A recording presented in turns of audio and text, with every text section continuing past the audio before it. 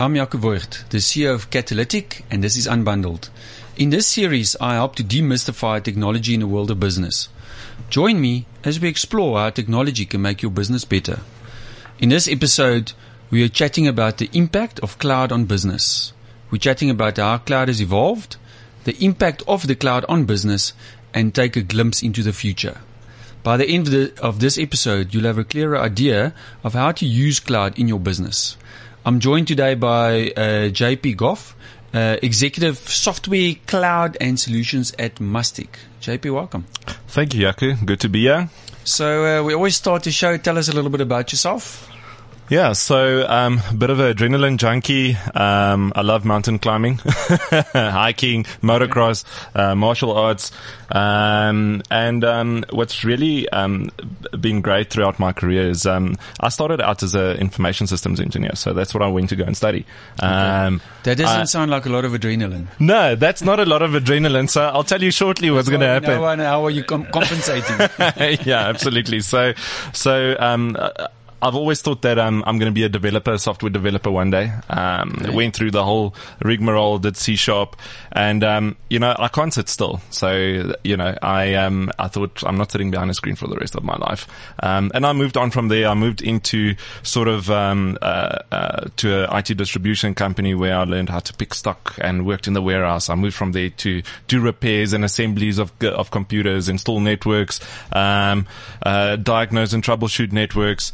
I used to fix these massive CRT monitors as well, and then from there started moving into commercial and into business, being a product specialist, and moving up into enterprise solutions and those sort of things. I've recently also done my postgraduate in business management, so it's a continuous sort of learning journey. Find a lot of solace in education. So yeah, it's we are here today, excited to be here, and looking forward to the rest of the session. So before we jump in, what does your current role entail?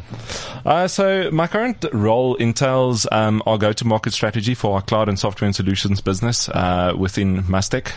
So Mustek has traditionally been a very hardware-driven distribution business. We've recently decided to allocate a lot more funding around the investment of the cloud and software and solutions business.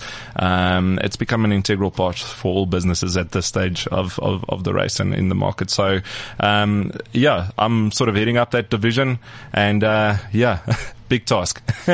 Okay, so let's jump in. I think that was a great intro, and it speaks to everything that we're going to talk about today. So let's jump in. I find a lot of times in our SME type customers, these buzzwords aren't really that clear for them. Sure. So how would you explain what the cloud is to somebody? Yeah, so it's really funny. We used to have a sales director that used to, when we spoke about the cloud, he used to go and look outside the window and say, "Well, it looks like a pretty good day for cloud to sell cloud today," right? So it's if you have to put it in a nutshell, in very layman's terms, the cloud is somebody else's computer, right? So you are renting somebody else's computer, whether that's compute, storage, or other IT services. It's getting delivered to you remotely, and you pay as you go. I mean, you are not laying out any capital to purchase any IT hardware. You are just basically using somebody else's infrastructure and paying as you consume. So okay. I think that's a great basic breakdown of what it is. Yeah. And then how would you say the cloud has evolved or changed over the past 18-24 months, this pandemic period that we experienced? Yeah, so I think we've all heard the joke about the biggest transformation has come from COVID. The biggest digital transformation has come from COVID, right? So the cloud has evolved quite rapidly. It's grown. We've been seeing double-digit growth for the last 3 years, and it's forecasted to continue on this trend. Okay. It's the big part of this is really, if we look back at the pandemic, where would we be without Teams, without Zoom, without Google Meet? It was an enabler for business at that stage, right? So we see that new devices are connected every single day to the internet. We have also seen some reports this year that our edge device market has grown by about 30 to 50%. So edge device being PCs? Being like PCs tablets and smartphones and all of these devices at the edge, right? Things that we connect, where we consume from the cloud, where we create within the cloud. And, this ultimately feeds back into the cloud in the back end. It creates more data. It creates a bigger requirement for storage, a bigger requirement for compute. So the cloud is definitely evolving. We can see hyperscalers that are dropping data centers in the ocean now. They're running out of space. They are looking for new ways to really host all of these services and host it closer to the edge, closer to the consumers, right? We're seeing large investments from the hyperscalers in South Africa. There's currently a story. I mean, I'm sure everybody has followed the story with Amazon trying to come into South Africa and the new building that they're trying to put up in the Cape, and it's been met with some fierce opposition at this stage. But there's large investment. I mean, we can see that it's continuously evolving, and the trend is to keep on going in that way. So we spoke now about how this pandemic sped this up, and I always ask the question, if we think about it logically, if it makes such sense and it's so logical, why did it take a pandemic to jolt us into that? Yeah. So there's been a lot of hesitancy right around it, and I think what a lot of organizations miss maybe is the planning and deciding in terms of what you want to move to the cloud. It's horses for courses. Not everything can go into the cloud, and you need to think about your current workloads, your current applications, how your users are accessing them. It's not a one size fits all, and this is really the key importance there. The hesitance before the pandemic was really, I could see my equipment is here. I can hug it. I can give it a kiss every morning, give it a cup of coffee if I really have to. I know it's there and I know it's switching on. But if you have to scale quite rapidly, without having to install all of this hardware if it's not already available, the easiest way to do that is through the cloud, right? So, the pandemic has really forced that hesitancy and forced us into our discomfort zones, right? Was that specifically because of lockdowns that hardware wasn't available? Yeah. So, and also, like I say, it takes a lot of planning, right? So you can't at a whim decide that this is now all of a sudden the new infrastructure that I require in my environment. Whereas with the cloud, it maybe makes a bit of a difference where you say, well, I now require X amount of storage, X amount of compute right now. I need to switch it on, right? So if it's not readily available, and if it's not readily available within your environment, it makes it really difficult to wait for 4 weeks to get your stock in. I mean, during the pandemic, we saw massive challenges in terms of ETAs, component shortages, vendors not being able to manufacture goods, and then the second thing, trying to get it into the country was another thing, right? So can we talk about that? And I don't know if it's a sensitive topic, but I think those supply challenges still exist today. They do. What has brought that about? So I think there's a bit of an elastic band effect, right? So firstly is during COVID, a lot of the factories had to close down. So much like we had social distancing and we had hard lockdowns, these factories had to close down completely. Now, if you are building machines every single day and you've got QA and you've got all of these things that need to be completed, there are still humans involved. Even though it's a semi-automated or automated process, there are a lot of humans in the chain. At the height of the pandemic, a lot of these factories were closed down for certain periods, or they were halved in terms of their capacity of staff, right? And once this was completed, we also sort of ran into some resource challenges, not enough water, water scarcity in Taiwan, that sort of thing, and it's the semiconductor manufacturing business requires a lot of water. So, without that, you sort of running into a brick wall. So once we could catch up and once we were over all of these hard lockdowns, the factory started opening up slowly. then we started running into sort of logistical challenges, moving stock from one country to another country where different lockdowns were imposed in different countries. So you've got quarantine, you've got sort of for 2 weeks that trucks are waiting with stock and cargo in those villages and in those countries and certain stopover points. So once we once the stock was shipped, congestion in the harbors, right? So now you've got this massive rush to get stock into the country. And then we heard at some point as well that there was a shortage of containers. Actual containers to ship things in. So, we saw some price increases from $1,000, $2,000 per container to $10,000, $12,000 per container. So we're still seeing some sort of a ripple effect of that, that backlog that's and that's an 18, 24 months process to work out. Absolutely. I mean, we've seen some investments from large, multinationals like Intel. They've, invested in Arizona, a new semiconductor factory, which will be manufacturing CPUs, but they estimate that they'll only most probably reach like a 70-80% yield out of the manufacturing process around end of 2023.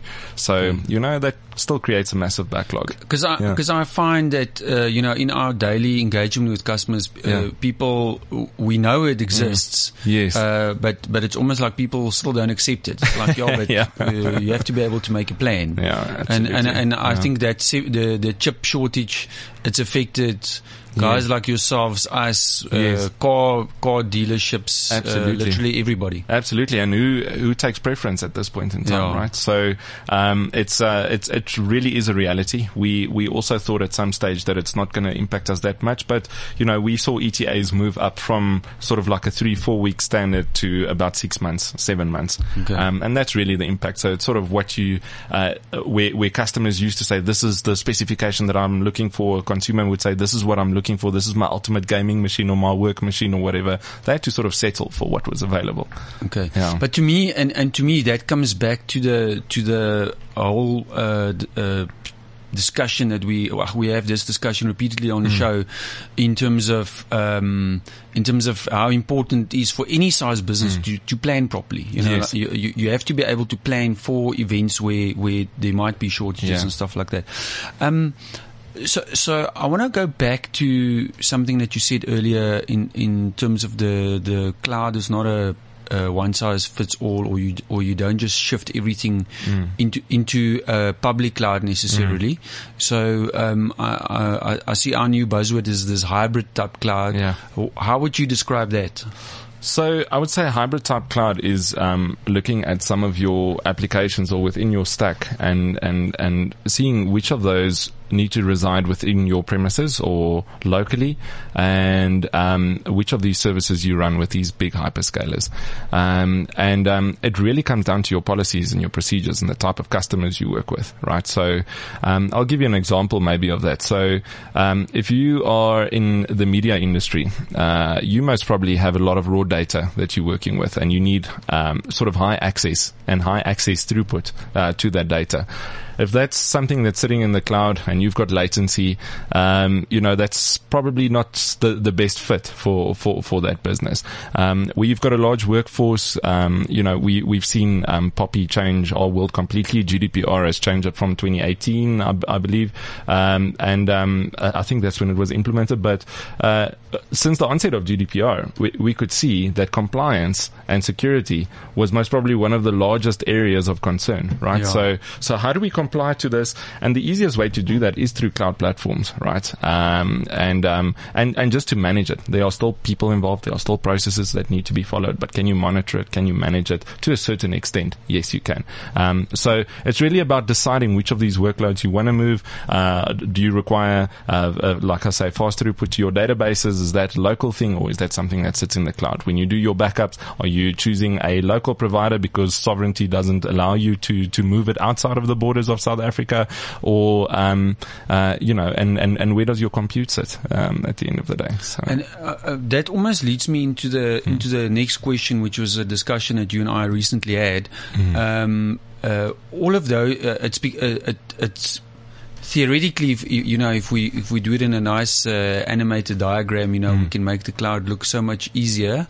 But it has actually added a lot of complexities because it's a lot more difficult to know what the right decision is. Yeah. So what has been the impact on cloud of cloud in business? Yeah, so I think, so we quickly spoke about it's been obviously an enabler for us during the pandemic, right? So that's really important. I think the next thing is that, we now have to be very, very conscious of where our data resides. Okay. I think a lot of the data sovereignty has been solved. But at some point you still would need a localized backup of your data workloads, right? So if you've got a rogue administrator that's all of a sudden switching off your Microsoft accounts, regardless of all the geo-replication and all of these kind of things, you can still lose all of it, right? So you could lose access to your data. So it's very important to have policies in place to ensure that these workloads can be managed properly, firstly. I think the other large impact for us was really the skills retention, right? So So I think what a lot of people miss is that as soon as you sign up for any cloud service, it's not an abdication of your responsibility to manage your business, right? That's so important. It's super important, and I think it's a really topical discussion at this stage. The environments are becoming more complex, as you correctly say.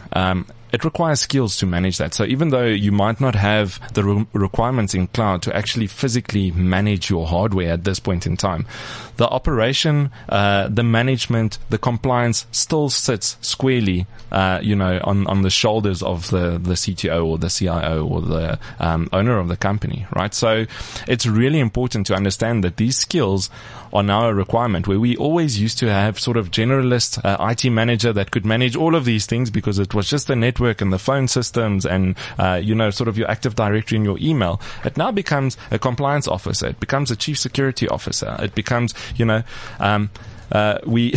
Patch Tuesdays used to be only a one-day thing, but I think a lot of companies would agree that this has now become a weekly exercise. It's not just a Tuesday anymore. So even though everything is released on a Tuesday, it could take up to a week, depending on the size of your teams, to actually patch all of your services, patch your devices, make sure that you're up to date, make sure that you're not leaving any security gaps. Having a security professional that sits, monitors the common vulnerability databases every single day. It's really, it's become jobs within itself, and it's split out, completely due to the complexity of these things, right? And then the other thing, in terms of those skills is in South Africa, there's not a lot around.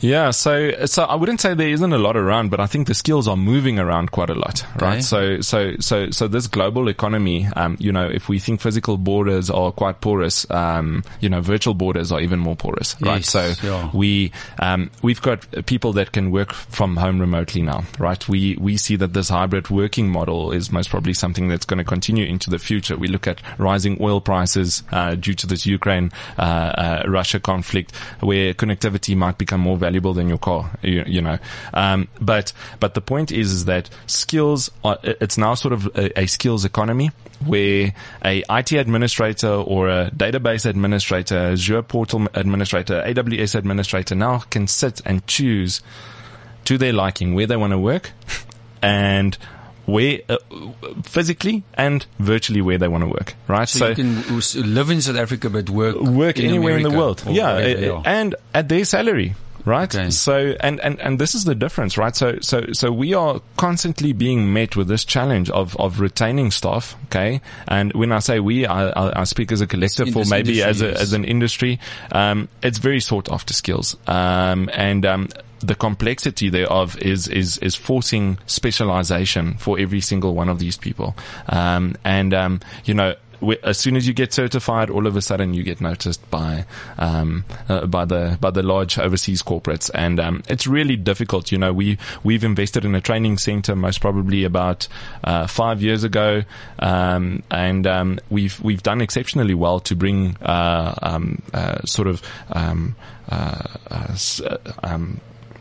like graduates. Yeah, like graduates through there, and giving them like technical skills around their IT and so forth. And it's sort of like a springboard where they start getting experience, and once they get experience and more certifications, they move on to the next thing, right? So which is great in the one end, but in the other end, if you're a big organization, you most probably need to retain those skills as much as you can to ensure that your policies and processes are running. Yeah. And then, I think that this, I don't want to talk about the pandemic the whole time, but there's also the talk about the great resignation. So everybody wants to make a change in their life and go live in a different town. And, like you say, maybe the easiest thing is probably to change your job if you have skills. Yes, absolutely. So, and I just, cause always when we have these conversations, I always sit and think about our SME type customers, typically the organization is of such a nature that,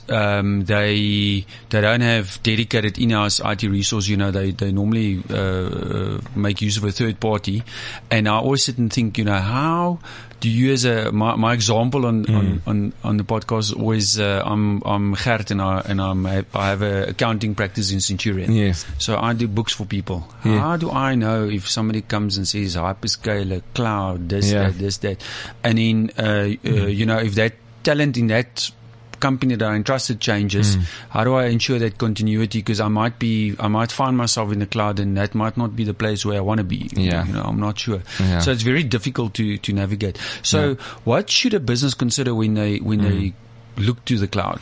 Yeah, so I think that list grows every single day. I think, we've spoken a little bit about compliance and regulation. I think that's the first thing. The second thing is security. So, I know a lot of the myths have been busted around, cloud security, and that it's maybe not as secure. There's continuous work that's been done in the cloud for security, but there is one, sort of nuance there, and that's, your internal configuration of your hardware. Right. So where you are in charge of your own hardware, you're in charge of your own software and your platforms. It does create some sort of comfort for an IT team, when they're diagnosing. There's time differences with all of these, cloud vendors, and, it's sometimes quite difficult to get up and running again once you start diagnosing a problem, or if there is a problem. So that's sort of security. Your availability, in terms of where you want to access your data from, your services. The speed at what you need to access. I mean, we spoke about it quickly around a media company. You need to consider these kind of things. Do you need large amount of storage? Do you need fast storage? Do you need a backup? Do you need, and by the way, the answer to do you need a backup is yes. The answer is always yes. Well, one of the biggest myths for me is people think because they sit in a large, hyperscaler, so the likes of Azure or AWS or Google Cloud, they just think, it's these international companies. Surely they're just going to take care of all of it. Yes. And we know there's local examples where people sat at large service provider virtualized infrastructure. Yes. And it fell over, and the customer didn't have a backup, and now he's saying, but it's actually not my fault. But absolutely, it's like you say, there's a lot of myths around it. Yeah, and what's quite funny is I speak to family, I speak to friends that say, don't worry, I've got my stuff in Google Drive, or I've got my stuff. That's a sync location. So if you delete on the one end, it deletes on the other end. Correct. Okay? Yeah. Unless you know how to set it up. But the point is, so it's actually a sync location. A backup means that it's somewhere safe. You can't touch it. If I do something here today, I'm not deleting it over there. Right? So, it's extremely important to have that in place. And then, the other thing to remember is that there are costs involved. Okay. Moving into the cloud and moving out of the cloud. There are migration costs. It's not a one-day decision. It's not a overnight decision to just quickly switch on into the cloud and then move back out if it doesn't work. A lot of planning needs to take place.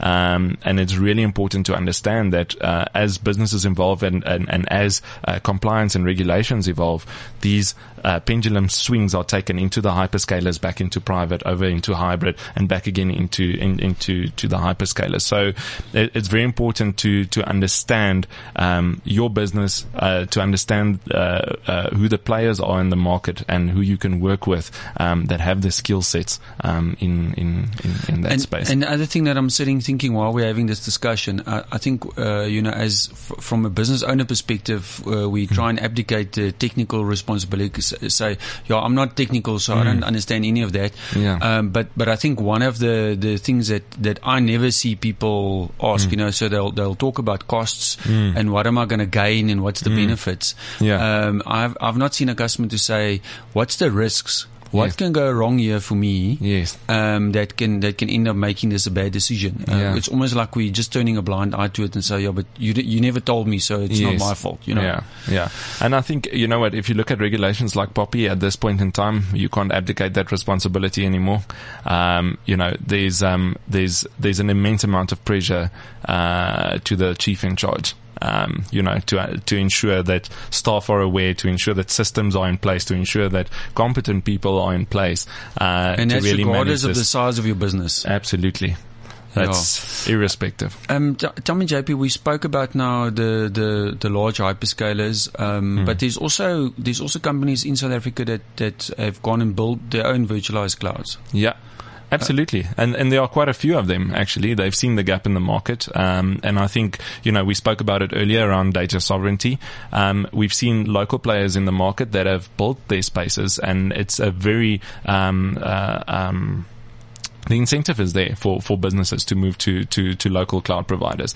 At the end of the day, it's about the service, the consultation, ensuring that you've got a space, and you are, when you look at these local providers, many of them also don't really have the risks of load shedding that every other business has, right? So it's a very real thing in our country. We've accepted it. We're learning to live with it. But what's really important to understand that as a small business, when you go down and when you're off, what does it cost you per minute, per hour, per day? Okay. Can you invoice? Can't you invoice when your systems are offline? Okay. And those are the things to really understand, and a lot of these local providers sort of mitigate those risks for the smaller businesses. Yeah. Okay. And then maybe a bit of a personal opinion from your perspective. So there's lots of changes in this cloud world, some of them that I don't even understand. There's all of this talk about big data and containers and AI and all that type of stuff. What does the near future of the cloud in South Africa look like according to you? I think larger scale adoption, I think is one of the things. I think we can't deny the fact that more and more organizations are moving into the cloud, regardless of what that setup is, whether that's private, hybrid, or public. I think more security breaches. It's becoming a massive attack surface. We're seeing a lot of the hyperscalers now in the news for breaches. I think also that there's going to be a massive growth in AI related attacks. Right. So, and that's what we're seeing right now is, AI can adapt the attack surface and the methodology of the attacks a lot quicker than humans can. And that's why defensive strategies with AI has been built into a lot of security vendors as well. But going forward, I think more internet will be required. More connectivity will be required. We're entering the age of the internet of everything. That's also a new term that's been thrown around maybe for the last year or so, where every single device is connected to the internet, okay, which creates more attack surfaces. And it generates more data, and that's really important. I watched a documentary not too long ago about where they say when a baby, by the time that they're 1 year old right now, they've generated almost 10 gigs worth of data. Okay. Wow. And if I had to think back when I was a year old, I can't remember when I was a year old, but what I can remember from that day is 2 photos that I have up until the time that I'm about 5 years old. Okay. I've got 2 photos of myself. I look at my son right now. He's got about 10,000 photos already. And he's not even 4 years old. right? So it's extremely exciting, I think, in the one end. The other side is it's quite scary because we're moving more and more things into the cloud. It's uncertain for a lot of people. But with that comes a lot of innovation, a lot of opportunity and excitement. So, I think, going forward, we'll just see more growth. Definitely. Yeah. I think based on all the stats that I've also seen, I think the reality, I don't think the cloud is a dare I say, pie in the sky topic anymore. It's a real thing, and I think that international vendors, not the cloud providers, software providers, all of those type of things will drive how that future progresses, basically. Yeah, absolutely. And I mean, we can still see the most consumption right now is under software as a service. So those are things like your productivity apps and things like that, infrastructure, platform, that's growing. It is still growing. It's growing in double digits, but it's not really the size of the software as a service industry at this stage. Okay. So yeah, we're looking forward to the next few years. Okay, fantastic. I wish we had more time, but I think we're definitely gonna have a follow-up one of these days. Thank you, Jaco. Thank you. Great to be here. I appreciate it. Thanks for listening to Unbundled, brought to you by Catalytic, a series that aims to demystify technology so that you can make smarter decisions for your business. Remember, you can listen to all of the episodes on the Cliff Central app or website, and for added convenience, you can subscribe to the podcast on Apple, Spotify, Google, or wherever you listen. And if you're looking for help with your communications tools in your business, please make sure to visit catalytic.co.za. CliffCentral.com